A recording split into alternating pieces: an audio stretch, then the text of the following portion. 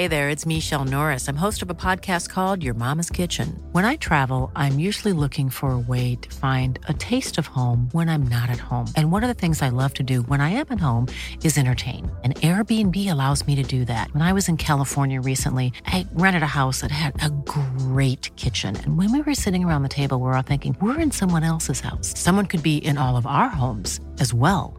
If you have a home, but you're not always at home, you have an Airbnb. Your home might be worth more than you think. Find out how much at airbnb.com/host. I'm Sandra, and I'm just the professional your small business was looking for. But you didn't hire me because you didn't use LinkedIn Jobs. LinkedIn has professionals you can't find anywhere else, including those who aren't actively looking for a new job, but might be open to the perfect role, like me.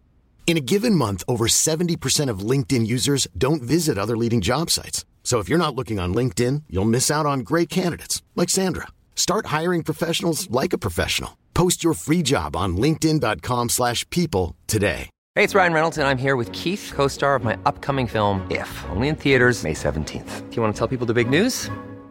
All right, I'll do it. Sign up now and you'll get unlimited for $15 a month and 6 months of Paramount Plus Essential Plan on us. MintMobile.com/switch. Upfront payment of $45 equivalent to $15 per month. Unlimited over 40 gigabytes per month. Face lower speeds. Videos at 480p. Active Mint customers by 531.24 get 6 months of Paramount Plus Essential Plan. Auto renews after 6 months. Offer ends May 31st, 2024. Separate Paramount Plus registration required. Terms and conditions apply if rated PG.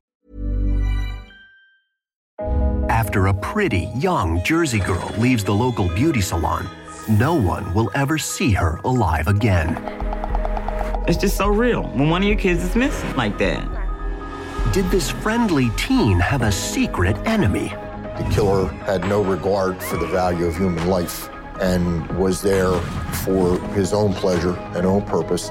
Detectives have pegged a trio of suspects for this tragic killing. A crush who keeps Sharita hanging on the line, and an admirer who may hold a deep, dark secret. Or was a gal pal in cahoots with the killer? The killer really must be a disturbed person. Something's wrong with them. Beyond being a murderer. It takes a lucky break for police to corner the killer. Gotcha. Now it's time for you to get yours. How well do you know your neighbors? What lies behind the white picket fences?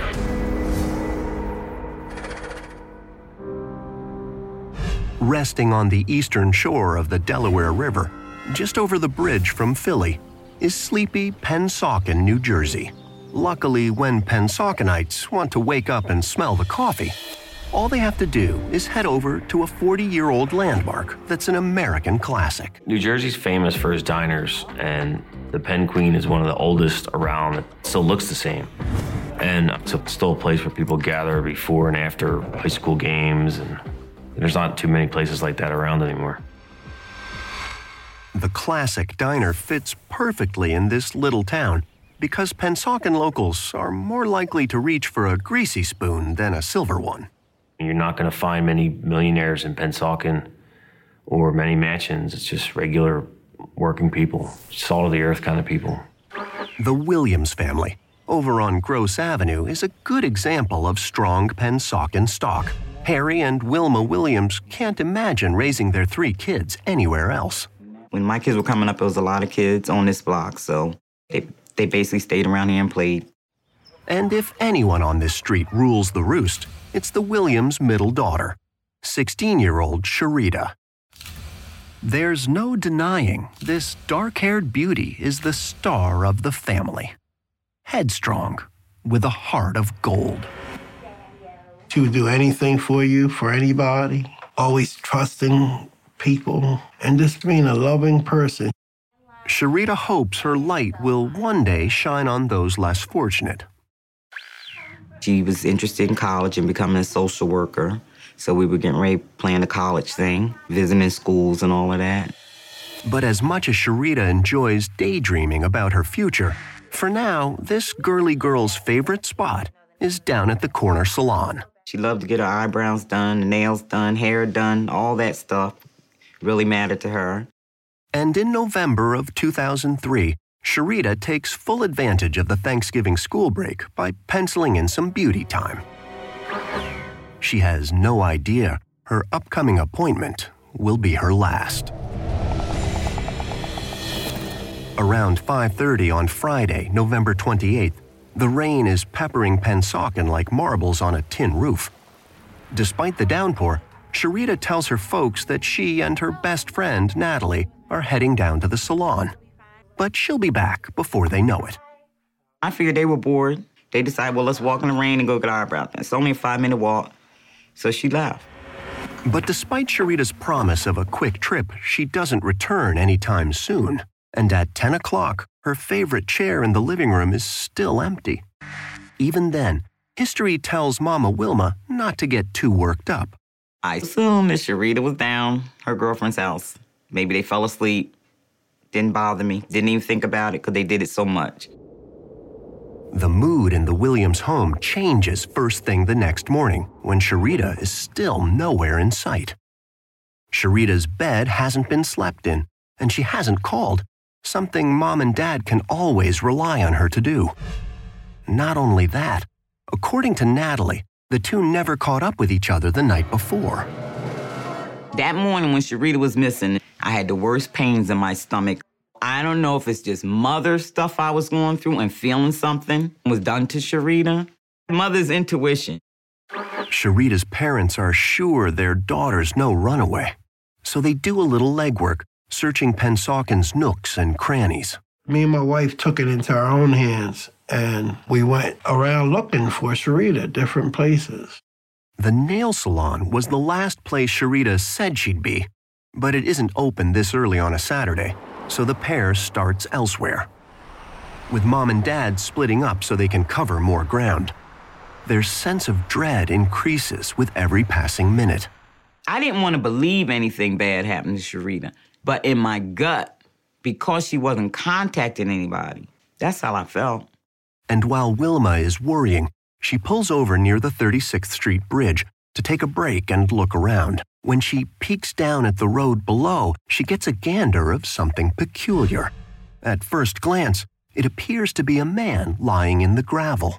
When I saw the person under the bridge with no coat on, it was cold. I thought that person was a transient that just died under there. Wilma grabs her cell phone and reports her unusual find to the authorities, never letting herself think this just might be her own daughter. My mind was just playing all kind of tricks on me at that time. Because I don't think in my mind I could accept that that was my daughter that I was looking at. As police funnel in, Wilma phones her husband, Harry, for moral support, and he's there in a flash. But this practical papa is willing to rush in where his wife feared to tread. They will hold me back. I know I couldn't go down there, but I wanted to see if it was my daughter. But as Harry climbs under the crime scene tape, officers head him off. Detectives understand his frustration, but they've got to protect the evidence. They actually made us leave, told us to go home. Sergeant Martin Wolf has a feeling he won't be spending much time at home this weekend. The 17-year veteran investigator with the Camden County Prosecutor's Office is already on his way to the scene playing out under the bridge. And this law dog knows he's heading into a rough part of town. The location on the bridge, it's a hangout for various people. There's street bums that would hang out there. There's drug activity in that area. But as a military reservist, Wolf is ready for anything. I've been in the Marine Reserves, the National Guard, and the Army Reserves. Being in the reserves, it definitely contributes to your professionalism. Helping your comrades out, helping your friends out that you work with, helping your fellow soldiers out. I think there's a lot of parallels you can draw. The Pensauken PD gives this well-rounded investigator the lowdown. Officers tell him right away the victim isn't the sleeping vagrant Wilma Williams described during her 911 call, but a teenage girl who fits her missing daughter's description. It's very strange. It's rare that the mom would discover the body nowhere near her home. When the detective finds a purse lying nearby and looks inside, the ID confirms his worst fears. This is indeed Sharita. However, if there's no question who the poor girl is, what happened to her is anything but clear. She was laying face up in the dirt. She was disheveled. She had dirt on her. It could have been that she rolled down the hill. But a closer look proves this is no accident. Her hands tied behind her back, her shirt open, exposing her chest, and her pants were unbuttoned. The general disheveled nature of the scene, I thought it was a homicide. However, with no obvious injuries, exactly how Sherita met her fate isn't so clear. You have nothing to go on in regard to the actual cause of death initially, and it does make it more difficult. But Wolf does know he's looking for a killer who didn't just want his victim good and dead. Deep red marks around Sherita's waist show that her underwear was probably ripped off during a sexual assault. Her underwear had been removed. We don't know when, but we did find them at the scene near the body. Seems the killer may have covered her mouth during the attack with something that belonged to him. I found a do-rag that was around her neck, and it didn't appear to be something that she would have worn. So we believe that that was a critical piece of evidence that possibly could come from the murderer. And it looks like that's not the only way Sherita's attacker tried to silence her. 2 plastic bags are stuffed in her mouth like a gag. Well, that was obviously surprising. Clearly, somebody had shoved plastic shopping bags in her mouth, and I'd never seen a situation where that's occurred before. The plastic bags appear to be from a nearby sporting goods store. There's even a receipt for a black T-shirt from the same store a few feet away from the body. The receipt was dated 4:28 p.m., the same day that Sherita went missing. Was this the young woman's final purchase? Or did her killer do some shopping on that fateful Black Friday? So the coincidence of that receipt with that time and the time that she went missing led us to believe that maybe somebody had been to the mall that was involved in this homicide. Having more questions than answers, detectives signed the body over to the coroner, hoping he can shed some light on this murky case. When Wolf shares the dark news with Sherita's loving parents back at their home, they're devastated. I couldn't believe that my daughter was killed. Why was my daughter murdered? What for? I mean, what could she have done so bad to somebody for them to murder her? Put you on your knees, it did me. You just get weak, you cry, you scream, you holler, you get mad. I did all of that. Sergeant Wolf swears to Sherita's family that he'll hunt down the person responsible. And that's when Wilma throws Wolf a bone that may put him on the right trail. Wilma told us that one of Sherita's friends, when Wilma was calling around on Saturday morning, did mention the 36th Street Bridge to her. That may have prompted her to go to that location. How did Sherita's school friend, Tia Sedgwick, know she was there? And what else might she be hiding? The friend did mention that Sherita always hated walking over that bridge. It was scary to her. But does Sherita's buddy know the reason for her friend's fear? If she does, maybe she can lead police to the monster who killed Sherita. Or did Tia have a reason to want her beautiful BFF out of the picture?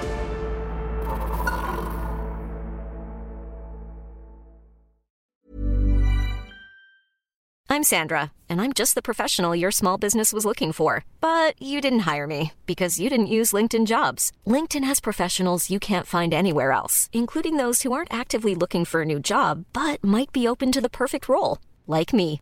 In a given month, over 70% of LinkedIn users don't visit other leading job sites. So if you're not looking on LinkedIn, you'll miss out on great candidates like Sandra. Start hiring professionals like a professional. Post your free job on linkedin.com/people today.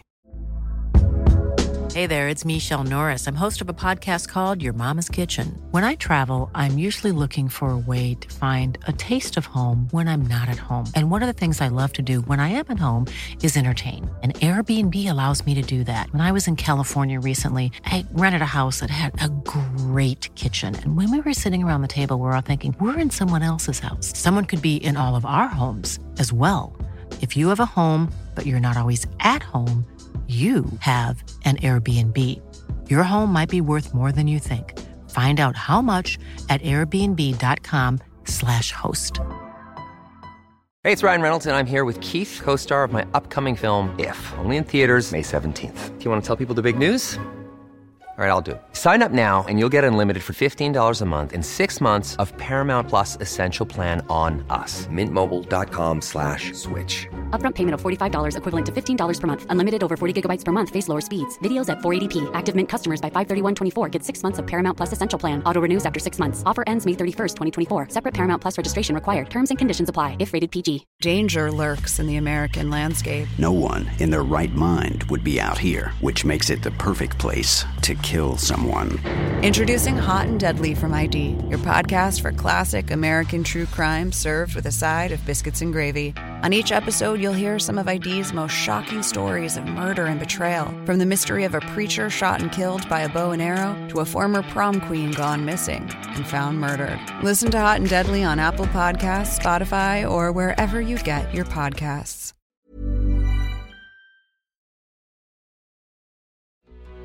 For decades, Jerseyites have been banned from pumping their own gas, a law that's supposed to keep drivers safe from the flammable fuel.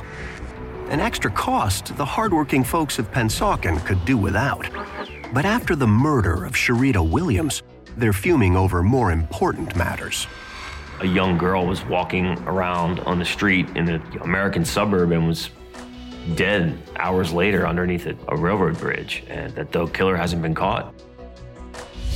I'm sure it struck fear in a lot of people's hearts in Pennsauken that morning when they found out. Everyone in town is trying to solve this whodunit, including Philadelphia Daily News reporter Jason Nark.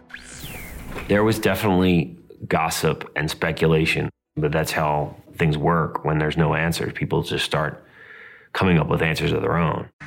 Fortunately, Sergeant Martin Wolf is on the case, and he's working overtime to figure out who's behind the murder. Wolf's already confirmed Sherita made it to her scheduled salon appointment that night. Security video shows her leaving around 6 o'clock. However, it seems everyone there has a clear coat and a clear conscience. We talked to the management. There was no evidence that anybody at the nail salon knew anything about what happened to Sherita Williams. Despite the salon's strikeout, Wolf's instincts tell him someone in town is hiding something. Right now, his sights are set on Sherita's friend, Tia Sedgwick. Nobody had known where Sherita was, but apparently she said something about the bridge to the mother. And the mother then, based on that, went to that location, the 36th Street Bridge, and found Sherita Williams. Sure seems mighty strange that Tia just happened to guide Sherita's mom to her friend's final resting place. Even though Tia didn't flat out tell Wilma to go there, she strongly suggested it. Sherita's dad thinks Tia knows more than she's letting on. I felt that she had something to do with Sherita's death and had a guilty conscience and had to tell us where Sherita was. Perhaps Tia is behind the murder. Maybe she and Sherita got in a tiff that blew out of control. Police can't help but wonder if Tia at least knows who did it. Typically, in a situation where a female has been murdered near her home, the circle of people around her are the people you would go to first for two reasons. One, to see if they're suspect. The second thing is, what kind of witness are they? To find out, detectives visit Tia at her nearby home, and she seems stunned to see them. She sure looks like a grieving friend, but police know appearances can be deceiving. Detectives ask straight out if she has anything to confess. Tia scoffs at their wild accusation, but they press on. When we have to question somebody about a murder, it doesn't matter who it is. It needs to be done. Police want to know how Tia knew exactly where to send Sherita's mother.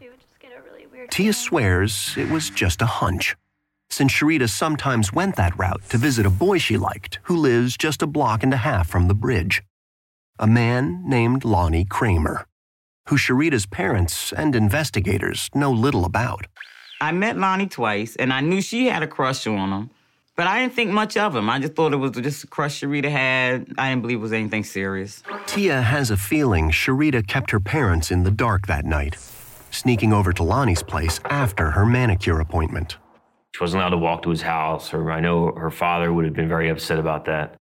Tia says that's why she was hesitant to let the cat out of the bag, instead simply hinting at the path Sharita probably took that night. I think that Tia was trying to help Sharita's mother get a better understanding of where Sharita was in the hours before she went missing. So with Tia's statement in their back pocket, detectives turned their attention to Lonnie. Maybe Sharita's teenage dream turned into a nightmare. Obviously, that avenue was primary because it's not related to the family we have access to. So our initial response was to see what's going on with that. But before Sergeant Wolf can hit the books on Sharita's mystery man, the department assigns him a partner in crime. Senior investigator John Greer is Pensauken's own resident workhorse, a guy whose 24/7 attitude gives him more street cred than Tony Soprano himself. With nearly 2 decades of experience, he's always one step ahead of the common criminal. The standing joke was that I had my paperwork in on the next homicide before the homicide actually came in. That's just the type of person that I am. But before Greer can even crack open Sharita's case file, the coroner's report lands on his desk. The ME agrees with the detective's suspicions of sexual assault. A stain on one of Sharita's pant legs appears to be semen. Only the crime lab can say for sure. But detectives aren't holding their breath for a quick turnaround. It was still on the heels of 9/11, and it was hard to get a lab that would make it a priority for obvious reasons.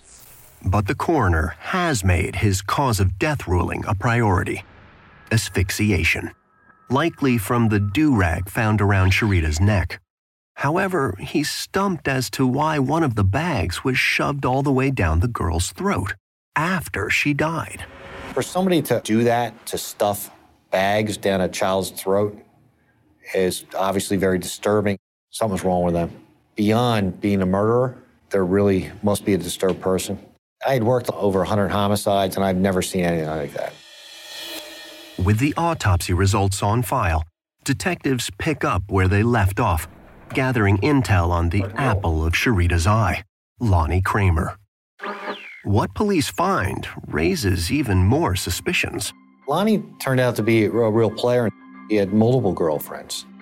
He had apparently several girlfriends at one time. Was Sharita the odd girl out? According to Sharita's friends, it's a good possibility. At the time of the murder, indications were that Sharita was more involved with Lonnie than Lonnie believed. Perhaps Sharita got a little too clingy for comfort, and he knew exactly how to solve his girl problems. I was of the belief that she was not taken there against her will, so she would have went there with someone she knew or trusted. Did Sharita follow Lonnie all the way to her grave? Or might someone else just be the mother of all suspects?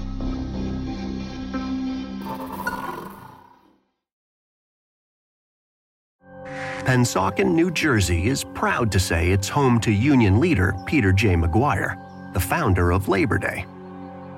But just 2 days after high school student Sharita Williams is found brutally murdered, no one feels like taking a holiday. I kept myself busy by keeping involved with Sharita, hanging flyers, thousands of flyers around. We kept doing what we could do to try to solve it. Good thing Sharita's parents aren't the only ones hanging on to the case. Police have also been burning the midnight oil, searching for her murderer. I kept a toothbrush, a tube of toothpaste, and a bottle of mouthwash in one of my drawers in my desk.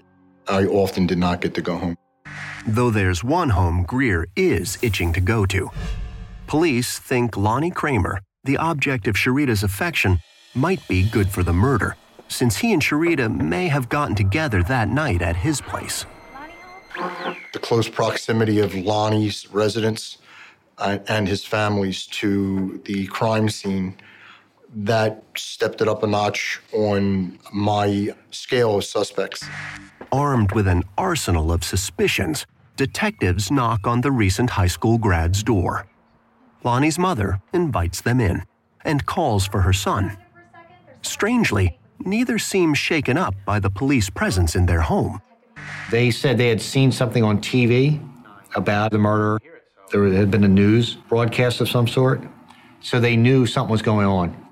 But when police ask this part-time security guard if Sharita came by his place that night, he admits she did, around 6:30. Though Lonnie claims he never got the chance to see her. He was up in his bedroom, sleeping, getting ready because he had to work that night. And his mother's the one that answered the door and spoke with Sharita. So detectives turn to Mom for details, and they're shocked when she admits that she never even let Sharita inside. We thought it was odd that the mother would turn another child away on a night such as that. It was rainy, it was cold. Yet she never invited her in, and it did strike a bell with us. Lonnie's mom says there's nothing to hide. She simply didn't like the girl. But police wonder if this mother is covering for her own son. She denied Sharita access to the house and was protective of Lonnie. And if Lonnie was, in fact, the murderer, would have had a perfect alibi for him. Lonnie chimes in to say that Sharita's journey didn't end on his doorstep. While he tried to rest up for work, Sharita called him repeatedly, saying she was at a payphone on 32nd Street and livid that his mother just left her out in the cold. Lonnie says he listened to Sharita vent for a while, but eventually cut her off once and for all. Lonnie told us that Sharita Williams dialed his number about 15 times. The first one connected. He says he then disconnected his phone so he can go to sleep. Was Lonnie angry enough to dial up Sharita's murder? Perhaps he wasn't up in his room, instead down at the bridge, quieting Sharita for good. Police can't seem to shake the notion that he's making the whole thing up. We thought he may very well be telling the truth. However, just because they tell you one thing, you have to verify it. Detectives make a note to check Lonnie's phone records later. But for right now, they ask him to come down to the station for their version of a lie detector test. Lonnie Kramer took a computerized voice stress analyzer test to see if he had anything to do with Sharita Williams' death. He passed that test. Without a sliver of hard evidence against the budding beau, detectives have no choice but to cut Lonnie loose and move on. It's frustrating not only that you're having difficulties closing the case, but of course that person who did all that is still out there, and you don't know if that person's going to do it again. To ensure that doesn't happen, detectives take a second look at the evidence found at the crime scene, including the receipt for a black T-shirt bought from the same store as the bags used to silence Sharita. Investigators head to the local mall hoping to catch the perp on videotape, someone who may have done a little shopping just hours before Sharita turned up dead. I was hopeful that they may have video that would show a person at the time frame that was stamped at 4:28 p.m. to be able to put a face to that receipt. However, police are informed that the store's eye in the sky has been blind for weeks. So detectives request some additional customer service, asking cashiers on duty that day to dip into their memory banks. It was disheartening because we were not able to establish who the killer may have been based on statements from the employees because they did not recall someone purchasing that article of clothing. It kind of fizzled out on the vine. So investigators leave the shopping mall empty-handed. They know each roadblock they hit is giving Sharita's killer an extra step ahead. Sporting goods receipt. We're trying to track down people. It's all taken time. It all came to a dead end. So it took us away, and it certainly didn't help the investigation. Luckily, detectives get a tip they hope will blow the case wide open. While interviewing some of Sharita's school friends, one remembers seeing fellow classmate Neil Davenport driving near the bridge that night, and she could have sworn Sharita was sitting right beside him. Neil Davenport was the boyfriend of one of Sharita's close friends. So he would know Sharita, Sharita would know him, Sharita would feel comfortable with him. As it turns out, Neil may have felt a little too comfortable around Sharita. There was some question whether he actually, on the side, liked Sharita as well. And so that piqued our curiosity. Was Neil so crazy about Sharita that he did the unthinkable? Neil was a little squirrely guy, not a guy that you could really trust. Or are police tailing the wrong person completely?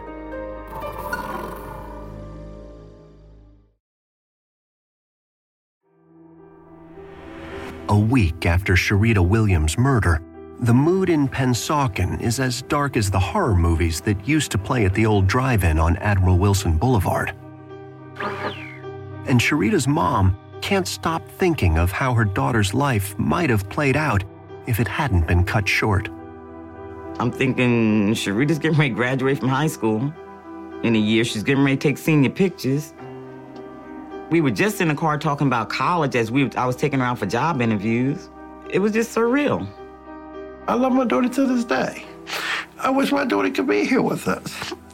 I mean, a 16-year-old beautiful girl had so much going for herself. It's not here anymore. Luckily, detectives are gearing up for an interview of their own. They have their eyes on a young man who's rumored to be sweet on Sharita. Some of her friends noticed fellow classmate Neil Davenport driving his car near the 36th Street Bridge the night Sharita was killed, and they thought they saw her in the passenger seat. After learning that Sharita may have gotten into a car that night, obviously that's a lead you want to follow up. It sounds solid. Detectives know Sharita used a payphone near the bridge to call the boy she liked, Lonnie Kramer, after being booted from his house. So they wonder if she then called someone else for a lift home. And one person she knew with the car was Neil. And she knew him well enough that she can call him and get a ride. Sure sounds like a call Neil would have jumped to answer. He already has a steady girlfriend, but according to the grapevine, he's always had eyes for Sharita. Maybe instead of taking Sharita home, this smooth operator tried putting the moves on her. That makes you wonder if anything's going on. And it's something we had to get answers for. Before bringing in Neil, detectives scoop up his file and find this two-timer has a dark side. While the bad boy has never landed in a jail cell, he's had plenty of close calls over the years. Neil's the kind of guy that can get himself in trouble, absolutely. And it's somebody we wanted to look at hard and find out what he was hiding, if anything. So police track down 18-year-old Neil at his parents' house on the other side of town. Even though he's nervous, he agrees to come down to the station and tell police whatever they want to know about Sharita. I always think there's a chance to get a confession. If the right situation occurs in that room, you'll get a confession. But the only thing Neil confesses is that he had a thing for Sharita.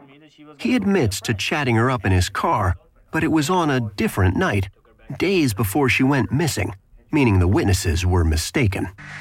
Neil also fesses up to driving around town the night Sharita disappeared, although he had a perfectly good reason.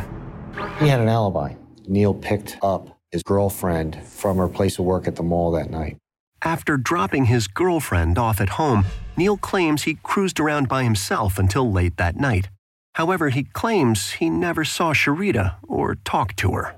Although his girlfriend backs his story for part of the night, there's something about this shifty driver's demeanor that keeps police from slamming on the brakes.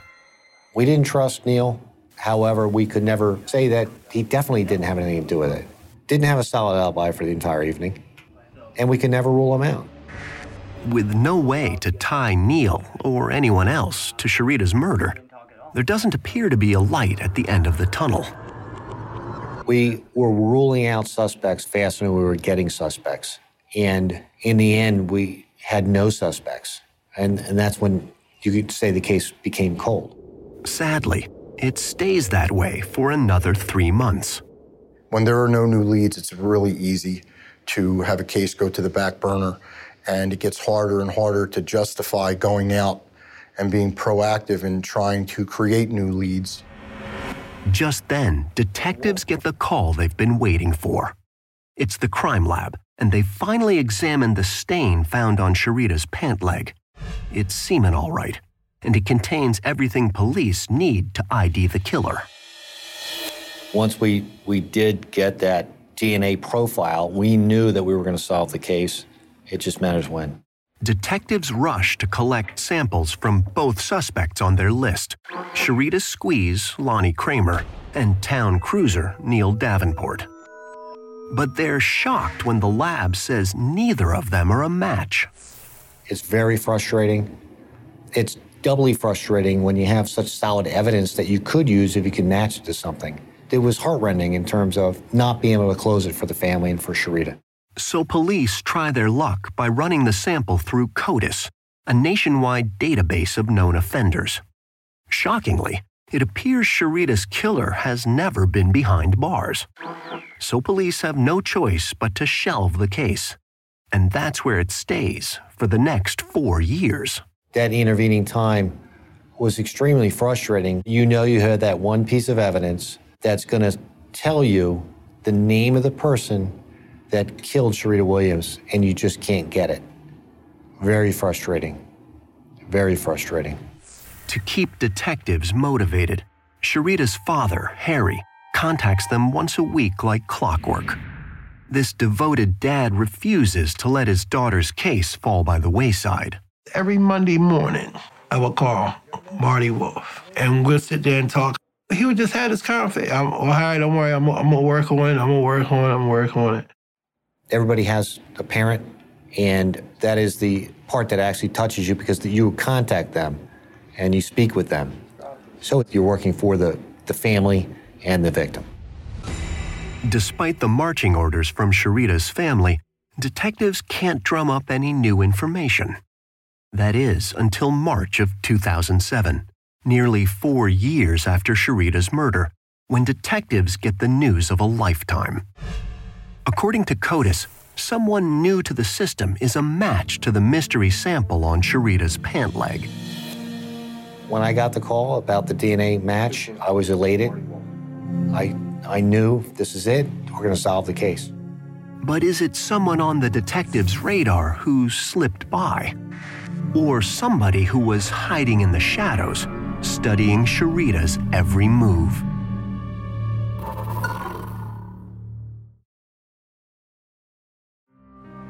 After 4 grueling years, police in Pennsauken, New Jersey have finally scored a break in the case of Sharita Williams, the girl found dead beneath the 36th Street Bridge.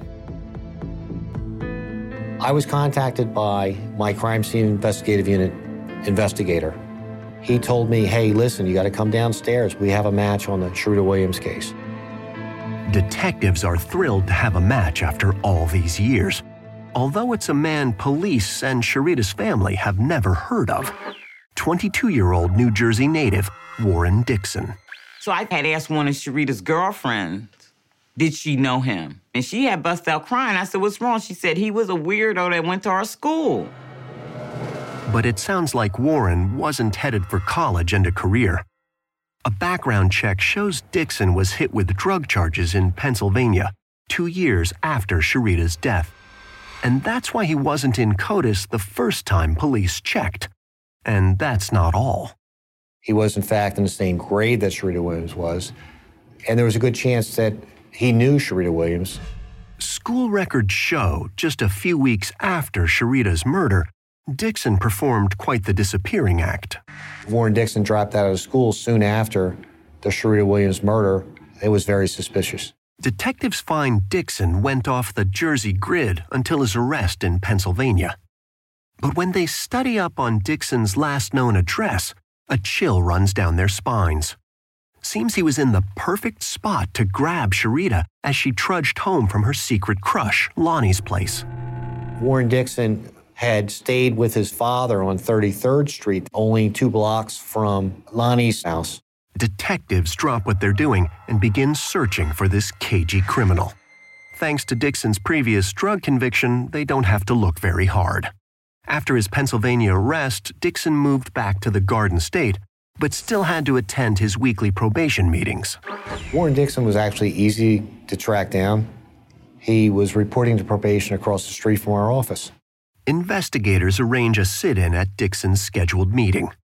But despite the all-out blitz, Dixon keeps his cool and quietly agrees to accompany police back to the station and talk about Sherita's case. We sat him down in the room. He was calm. He indicated that he had no problem speaking with us, and we spoke with him for hours. Although Dixon is cooperative, he can't seem to focus on the conversation, and it's driving detectives crazy. Warren Dixon was an odd man to talk to. His social skills are rather lacking. He's a weirdo, man. When detectives finally reel Dixon back to earth, he says he knew Sherita from high school and remembers hearing about her death on the news, though he had nothing to do with it.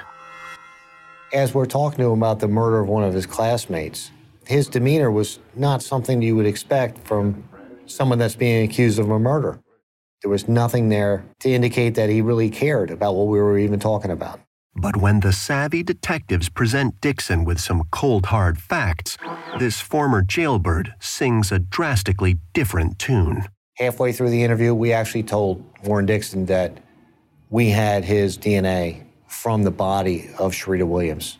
And all of a sudden, he came up with a story where they had sexual contact. Since Sherita's underwear was ripped from her body, it sure doesn't sound like it was consensual. But admitting they hooked up that night would explain why his DNA was found on her jeans. So investigators press Dixon hard, hoping he'll spill the beans. But Dixon won't tip his hand. He wouldn't go for it during the interview and the interrogation, so he was cut loose. Detectives' best hope of bringing Dixon down for good is to find some hard evidence linking him to the crime scene. Even with the DNA match, being able to prove he was with Sherita when she was killed could help clinch the case. And Greer wonders if an item found around Sherita's neck might be a good place to start. One of the ideas that we came up with was to send that do-rag that was found early on in the investigation out to be processed. And when the lab results come back a few months later, technicians can't find any of his DNA on the do-rag. Not the results detectives were hoping for. But they're still determined to dig up some kind of dirt on Dixon, so they ask him to stop by for another chat. And while he doesn't admit to killing Sherita, he sure asks some incriminating questions. He came right up against the edge, we would call it, of confessing. His consistent question was, well, if I did kill her and it was an accident, would I still be charged with murder? When pushed for more details, Dixon finally admits that he made a pass at Sherita under the bridge that night. And when she rejected him, he took matters into his own hands. It's the confession police have been waiting for. 6 years after Dixon killed Sherita Williams, he's arrested for his crime. Warren Dixon goes to plead guilty and tell the truth, that he killed Sherita Williams. On a conviction of aggravated manslaughter and attempted aggravated sexual assault, Dixon is sentenced to 20 years in prison with the possibility of parole. But for Sherita's family, the judge's ruling is not enough. Doesn't make sense for Warren Dixon to get 20 years and Sherita only get 16. You got people that get busted with drugs that do more time than Warren Dixon. Based on Dixon's confession and the evidence, here's what police believe happened that fateful night. Around 5:30, Sherita heads out to her salon appointment, and afterward stops by Lonnie Kramer's home, hoping for a secret rendezvous. But his mom sends her packing at the door. After being turned away, Sherita Williams went to a nearby payphone at 32nd Street and attempted to contact Lonnie. But Lonnie's not in the mood to talk and disconnects his phone, so Sherita grudgingly heads home. Along the way, she encounters Warren Dixon, who's hoofing it home from the mall. Since Sherita recognizes his face from school, she takes him up on the offer to get out of the rain. They went under the bridge. It was a rainy, cold night. He tried to force himself upon her. She resisted, and he killed her for it. Enraged, Dixon uses the do-rag he's wearing to try and strangle Sherita. When that doesn't work, he puts his bare hands over her mouth until she stops fighting. Warren Dixon took advantage of the opportunity, the isolation, the weather, the fact that there would be no one around, and eventually took the life of Sharita Williams. But Dixon doesn't stop there. Even though Sharita is already gone, he stuffs plastic shopping bags down her throat. He never says why, but perhaps he wants to make doubly sure his spur-of-the-moment attack is a fatal one. I don't think that he stalked her and then took her underneath that bridge. I believe it was a crime of opportunity. For Camden County detectives, Dixon's conviction brings some closure to this tragic tale.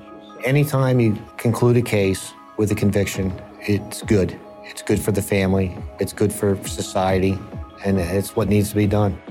Meanwhile, the town of Pennsauken can finally rest easy. They hope it'll be a while before a tragedy like this sullies the evening news again. Warren Dixon came pretty close to getting away with murder, and I believe that it was only through Sharita Williams' family, friends, and the entire neighborhood keeping her spirit alive that gave us the drive and the motivation to continue proactively working until we brought it to a successful end.